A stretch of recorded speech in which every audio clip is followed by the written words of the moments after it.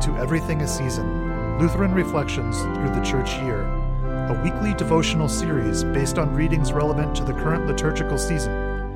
You can watch this series live on our YouTube page every Wednesday at 7 p.m. Eastern Time.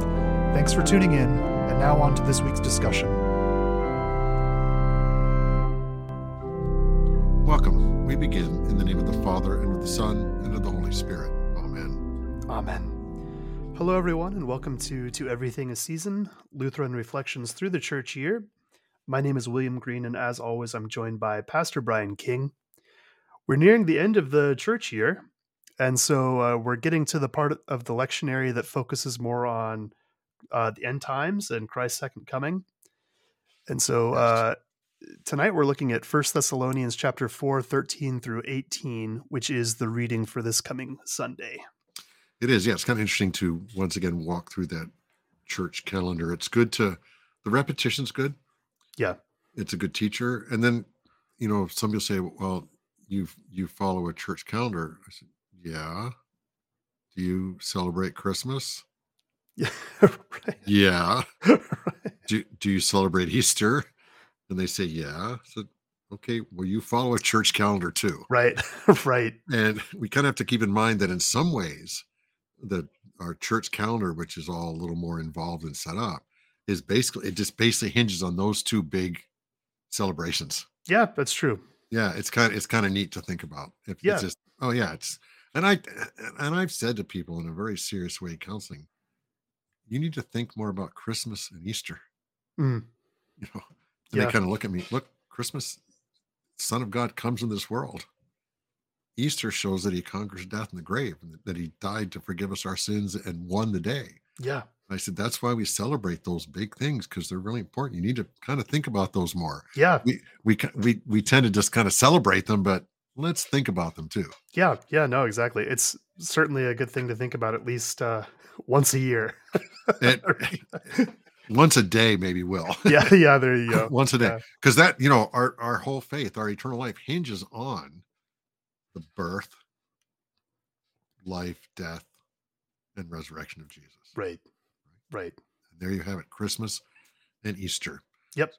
And that's a good thing about the lectionary too, right? It does offer a little bit of repetition to be thinking about several different biblical texts and themes throughout the year. And I know that's part of the debate between the 1-year lectionary and the 3-year lectionary.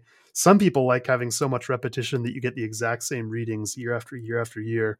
And there is something to be said about, hearing the same ones over and over. They really do become ingrained in you in that way. But yeah. I like the 3-year lectionary as well. There's merits to it, certainly. Yeah, you get a little greater variety. Exactly, yeah. And so, yeah, there are merits to both. It's good for us to basically get as much scripture as we can. Yeah. Right? That's the point of it. So as we come near the end of the church here, we kind of start to look at the end of the world stuff. So it's kind of cute on the one hand. Yeah. Right. Although when you start talking about wars and rumors of wars, maybe it's not so cute after all. Yeah. Right. Okay. Anyway, back to our text. 1 Thessalonians 4, 13 to 18. But we do not want you to be uninformed, brothers, about those who are asleep, that you may not grieve as others do who have no hope. For since we believe that Jesus died and rose again, even so, through Jesus, God will bring with him those who have fallen asleep. For this we declare to you by a word from the Lord, that we who are alive, who are left until the coming of the Lord, will not precede those who have fallen asleep. For the Lord himself will descend from heaven with a cry of command, with the voice of an archangel, and with the sound of the trumpet of God, and the dead in Christ will rise first. Then we who are alive, who are left, will be caught up together with them in the clouds to meet the Lord in the air. And so we will always be with the Lord. Therefore, encourage one another with these words. Great. Thank you, Pastor. You're welcome.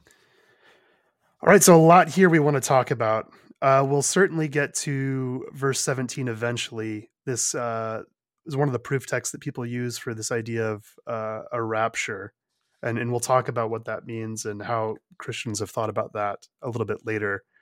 But first, kind of just wanted to go through some contextual things here, maybe starting at verse 13. So, first of all, the first thing that jumps out, the Bible very frequently uses the term asleep or sleep as a way of talking about death. We see this throughout Scripture, right? Yes, yes, and so here Paul wants to encourage and continue the education of the Thessalonians, Hmm. and this is a very important point. Apparently, they were worried about it, Yeah, worried yeah, about that's the other death, thing, right? and well, okay, who doesn't worry about death? Right. We've Yeah. got that too, but they were a bit uninformed as to what the gospel promises were. Yes, there seemed to have been some misconception among the Thessalonians that if you died before Christ's second coming, you were going to miss out on something, right? Yeah, yeah. For some odd reason, an amusement park ride just came to my head. I, Okay. because you're going to miss the ride Yeah, yeah, if you're not there in time. But see, then that's part of our fallen human nature.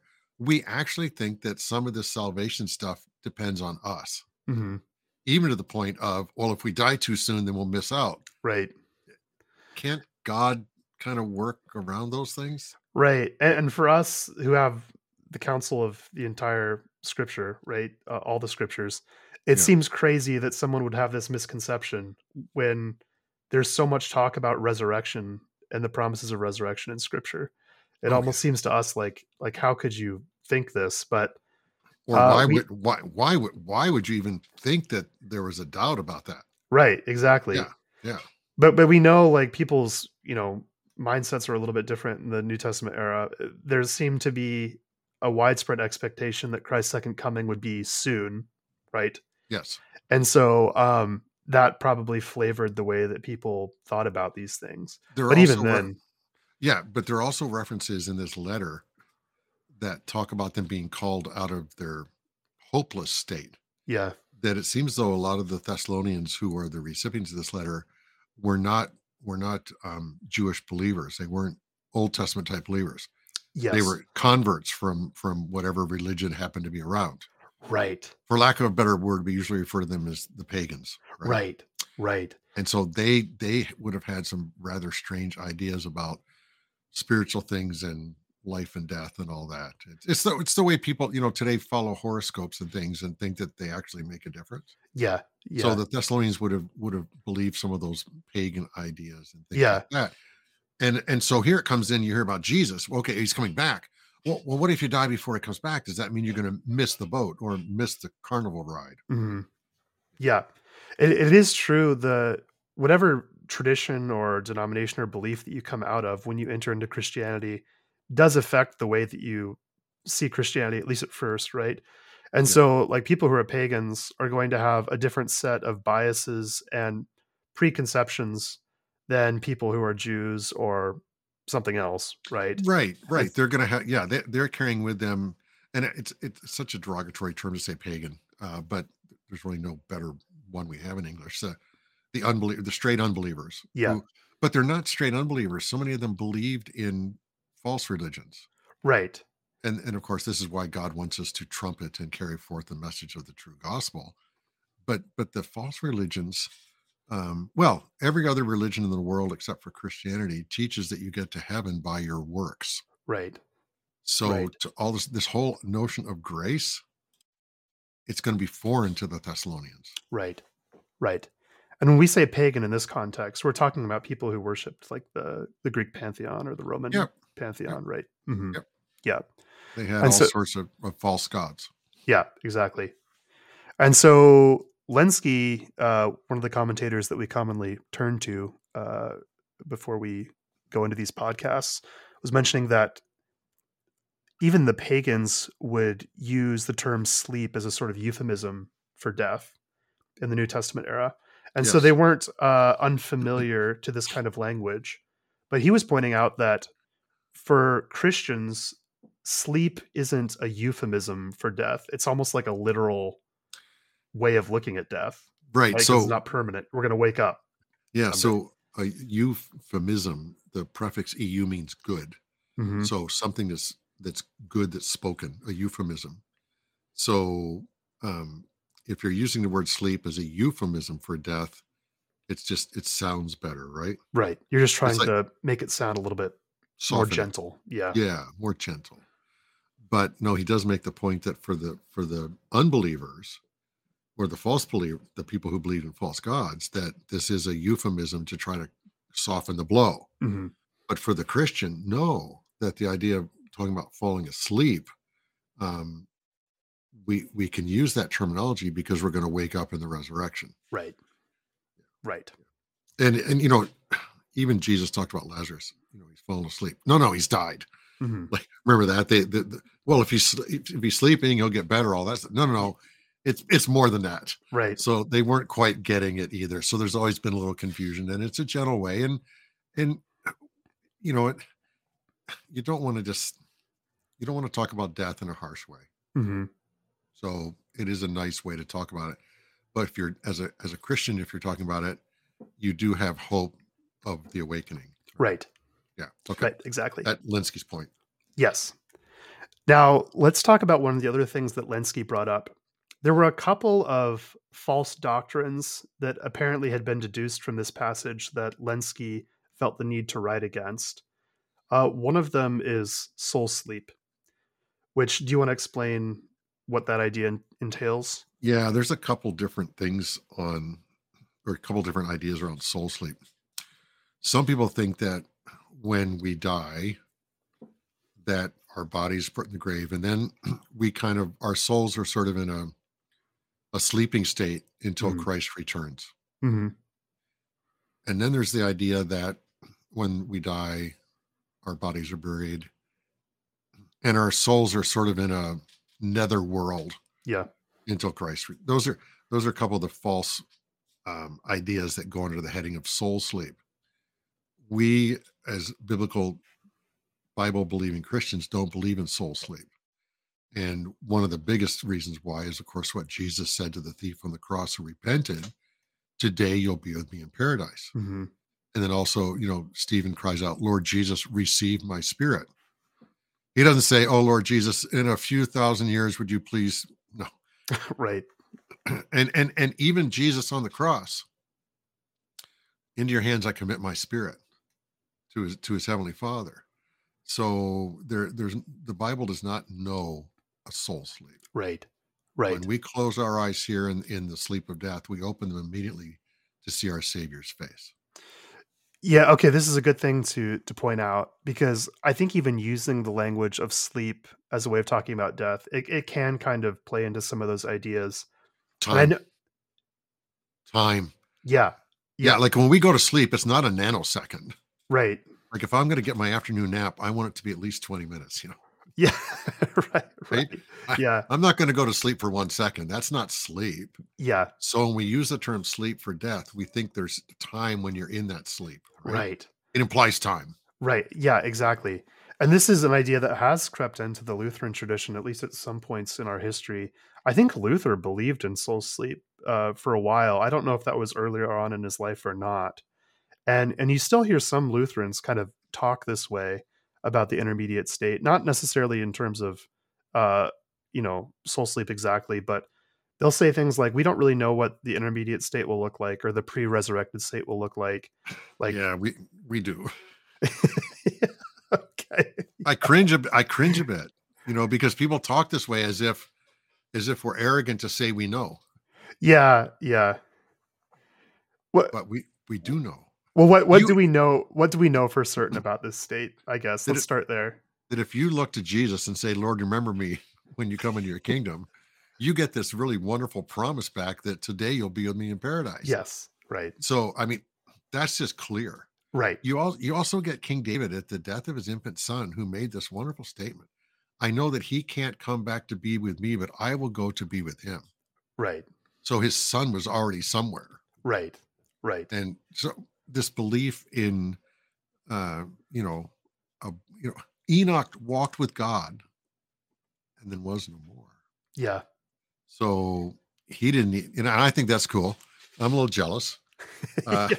That sounds like the way to go. Let's not die. Let's just go be with Jesus. And that's fine. So what we know is that when we die, we go to be with Jesus. Right. Right. We'll have some immediate conscious experience of the presence of Christ. You're going to say immediate gratification?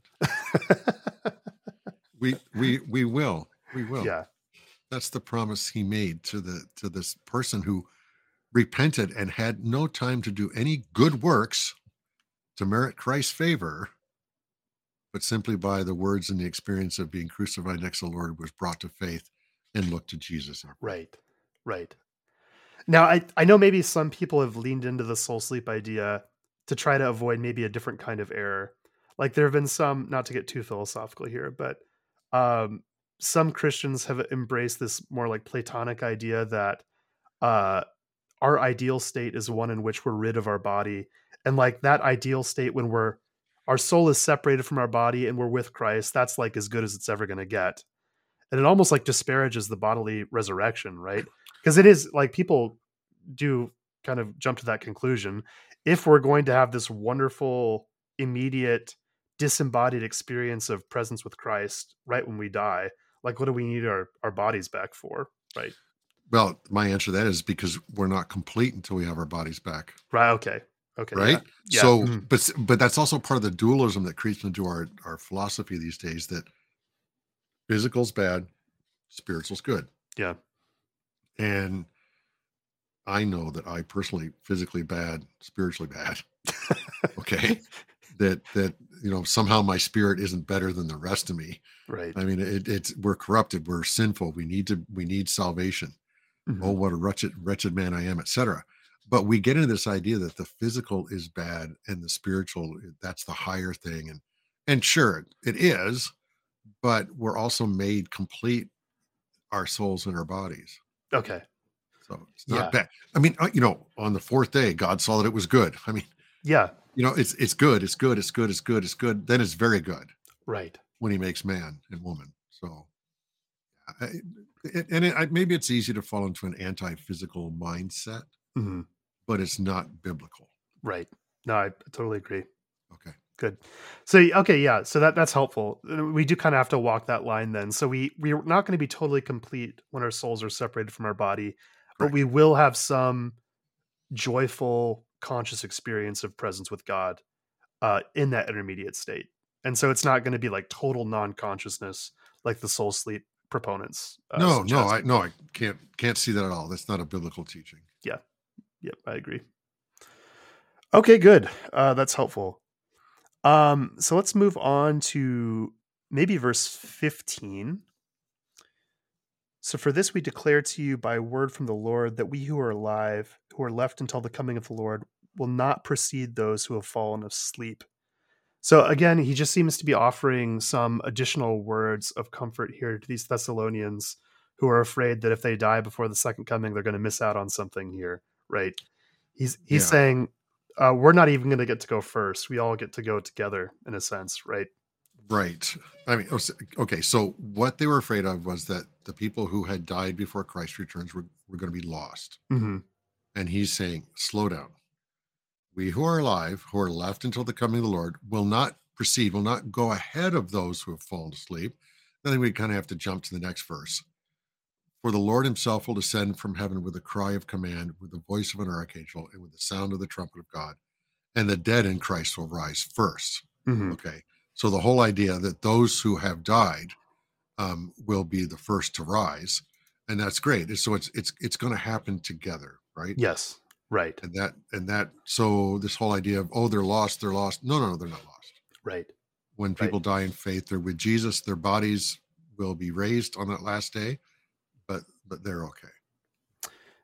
Now in verse 16, we get to maybe our first major misunderstanding when it comes to the end times. Linsky was indicating that there are some people who believe that this passage teaches two bodily resurrections, right? Because verse 16 says, and the dead in Christ will rise first. And some people have interpreted this to mean that there will be like one resurrection of the dead for Christians, and then a separate resurrection of non-Christians that will basically go straight to judgment, right? Yeah, it's a strange misinterpretation. One of the problems is for us, we have that number 17 in there, which makes us think that the next verse is separate from verse 16. Yeah. this happens to us a lot when we read the Bible. The references are great. We need them to find things. But when you're reading, sometimes ignore them a little bit, okay? Mm-hmm. Mm-hmm. Because what he says is, then we who are alive, who are left, will be caught up together with them in the clouds to meet the Lord in the air, and so we will always be with the Lord. So they're raised, the people who have preceded us in death, their bodies are raised, and then we join them, and we're caught up to in the clouds to meet the Lord in the air. Right. So it's kind of this beautiful reunion of people who have died and us who are still alive when Christ returns. Right. Right. And so this isn't somehow teaching two separate resurrections. It's just indicating there will only be one resurrection that immediately precedes judgment, right? Is how this Right. will work. So Brighton in his commentary on Revelation writes this. In his writings, the Apostle Paul also refers to two resurrections, one present and spiritual, and the other future and physical.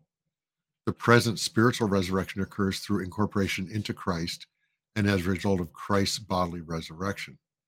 And in Ephesians 2, Paul reminds us here is that formerly they were dead in their sins, but they are so now no longer. For in his grace, God made them alive with Christ. Mm. So that Brighton likes to separate that and say, well, one's the spiritual resurrection and the other later one is the physical resurrection. Okay, that's helpful. Right, because that I think is really clarifying. Like there is a sense in which we immediately participate in Christ's resurrection at the moment of our conversion, the moment we come. We come alive, right? Yes, right. Spiritual life. We talk about spiritual life. Christ gives us spiritual life when he calls us to faith through the Holy Spirit. Right. Right. Okay, good. Now let's go on to what's probably the biggest topic of the night. Verse 17 is often used as a proof text to support this idea of the rapture. And Christians have a variety of ideas about what this looks like. I went to Liberty University, and Tim LaHaye, I think, was the one who wrote the Left Behind series. Right. Or he had some hand in that. And so that sort of idea is the one I grew up with. The rapture is going to be like this moment when all Christians are taken up from the earth. And then there'll be this sort of like tribulation and a series of events that will lead to the ultimate judgment will follow after that. But the Lutheran understanding of the rapture here and being taken up into the air is very different, right? Right. So let's just a couple of things keep in mind. In the Old Testament, Joel prophesies that in the last days, and he goes on and on, the old men will dream dreams, young men see visions, all this stuff. And then that's picked up in Acts chapter 2 around Pentecost. And that those words are quoted in these last days, blah, blah, blah. So we believe, according to the Bible, that the last days started basically at the day of Pentecost. Right. Which is a very different teaching from a lot of the Christian churches. Yes. We also do not get into this idea of a literal 1,000-year reign of Christ on earth. Right. Now, one reason is that Jesus very clearly said, my kingdom is not of this earth. Mm-hmm. He didn't say, my kingdom is not now of this earth. Right? My kingdom is not of this world. Right. So, okay, how do we have a millennial kingdom of this world if Jesus himself said, my kingdom is not of this world? Yeah.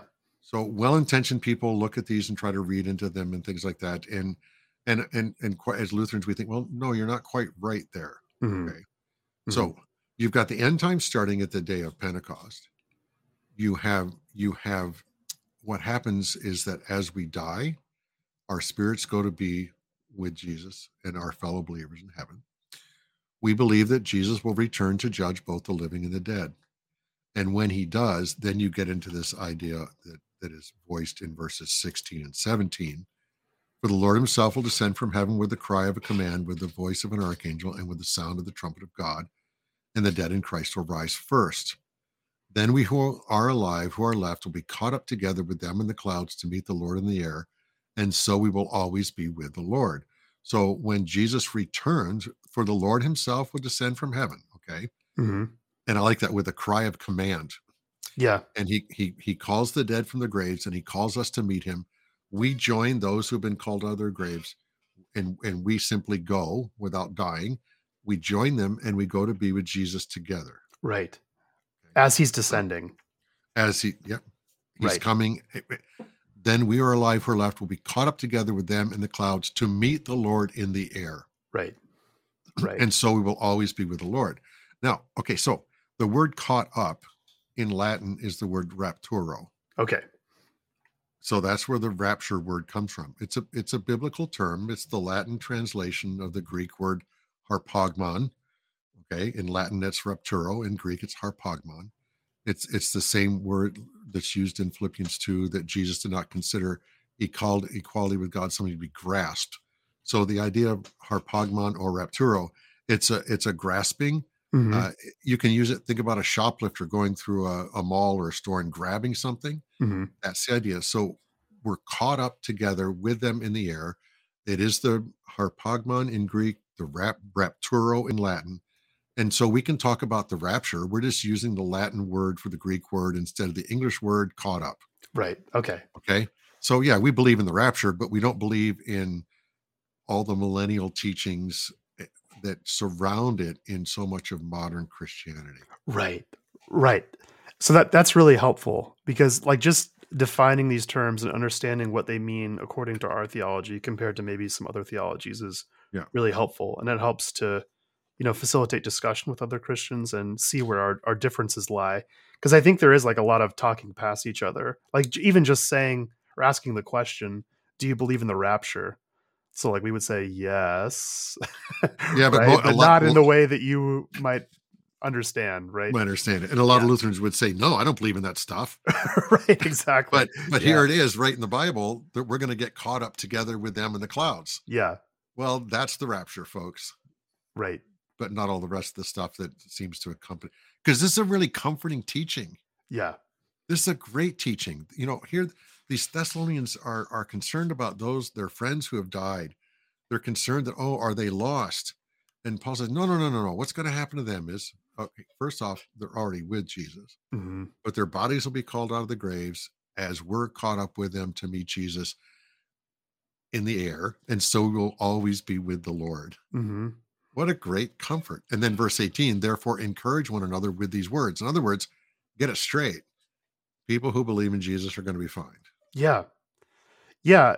The fact that these words are meant to be an encouragement is something that we should meditate on for a bit, because I feel like a lot of Christians use these end time texts as something that they're like fearful of, or like people are always like looking for clues, trying to piece it together as if they're like unfulfilled prophecies. And especially right now with everything going on in Israel, like so many of my non-Lutheran Christian friends have been in a frenzy about trying to piece this all together with end times prophecies, trying to figure out when the rapture is going to take place. You just see a lot of that kind of thing, especially Yeah. in American evangelical Christianity, in my experience. You do, and it is kind of sad. Therefore, encourage one another with these words, but so often end times and rapture things are taught into almost like a scary way. Yeah. Yeah. Or as if they're like something that we need to do, like as a nation, to help these things come to fruition. Yeah, Right. that's the current thing too, even creeping into Lutheranism a bit about we need to somehow steer the nation or take over the nation as Christians and some of this Mhm. odd stuff. And I think we need to relax and encourage one another with these words that Jesus is going to come back and take us to be with him forever and ever. Right. Right? Yeah, no, Right. that's just hope beyond hope Yeah. that our dear Lord Christ, because he in 1 Corinthians 6 it says, and God raised the Lord and will also raise up by his power. That's nice, huh? Yeah. And 2 Corinthians 4, since we have the same spirit of faith according to what has been written, I believed and so I spoke. We also believe and so we also speak, knowing that he who raised the Lord Jesus will raise us also with Jesus and bring us with you into his presence. For it is all for your sake, so that as grace extends to more and more people, it may increase thanksgiving to the glory of God. That's from 2 Corinthians 4. So here the idea is that as more and more people come to know this wonderful message of forgiveness and resurrection, that's glorifying to God and comforting to us. Yeah. And comforting to the people with whom we are able to share that message. Right.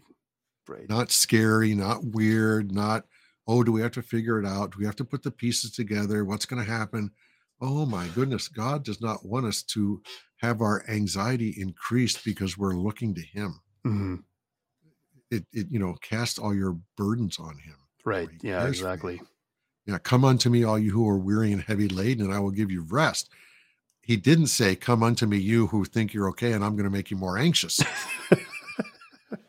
Yeah, right. He didn't say it.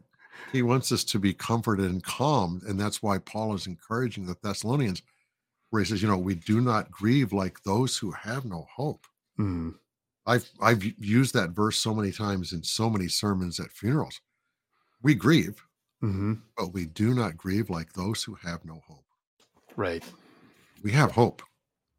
Yep. Even in the midst of, wars around the world, wars and rumors of war, there's always something bad on the news.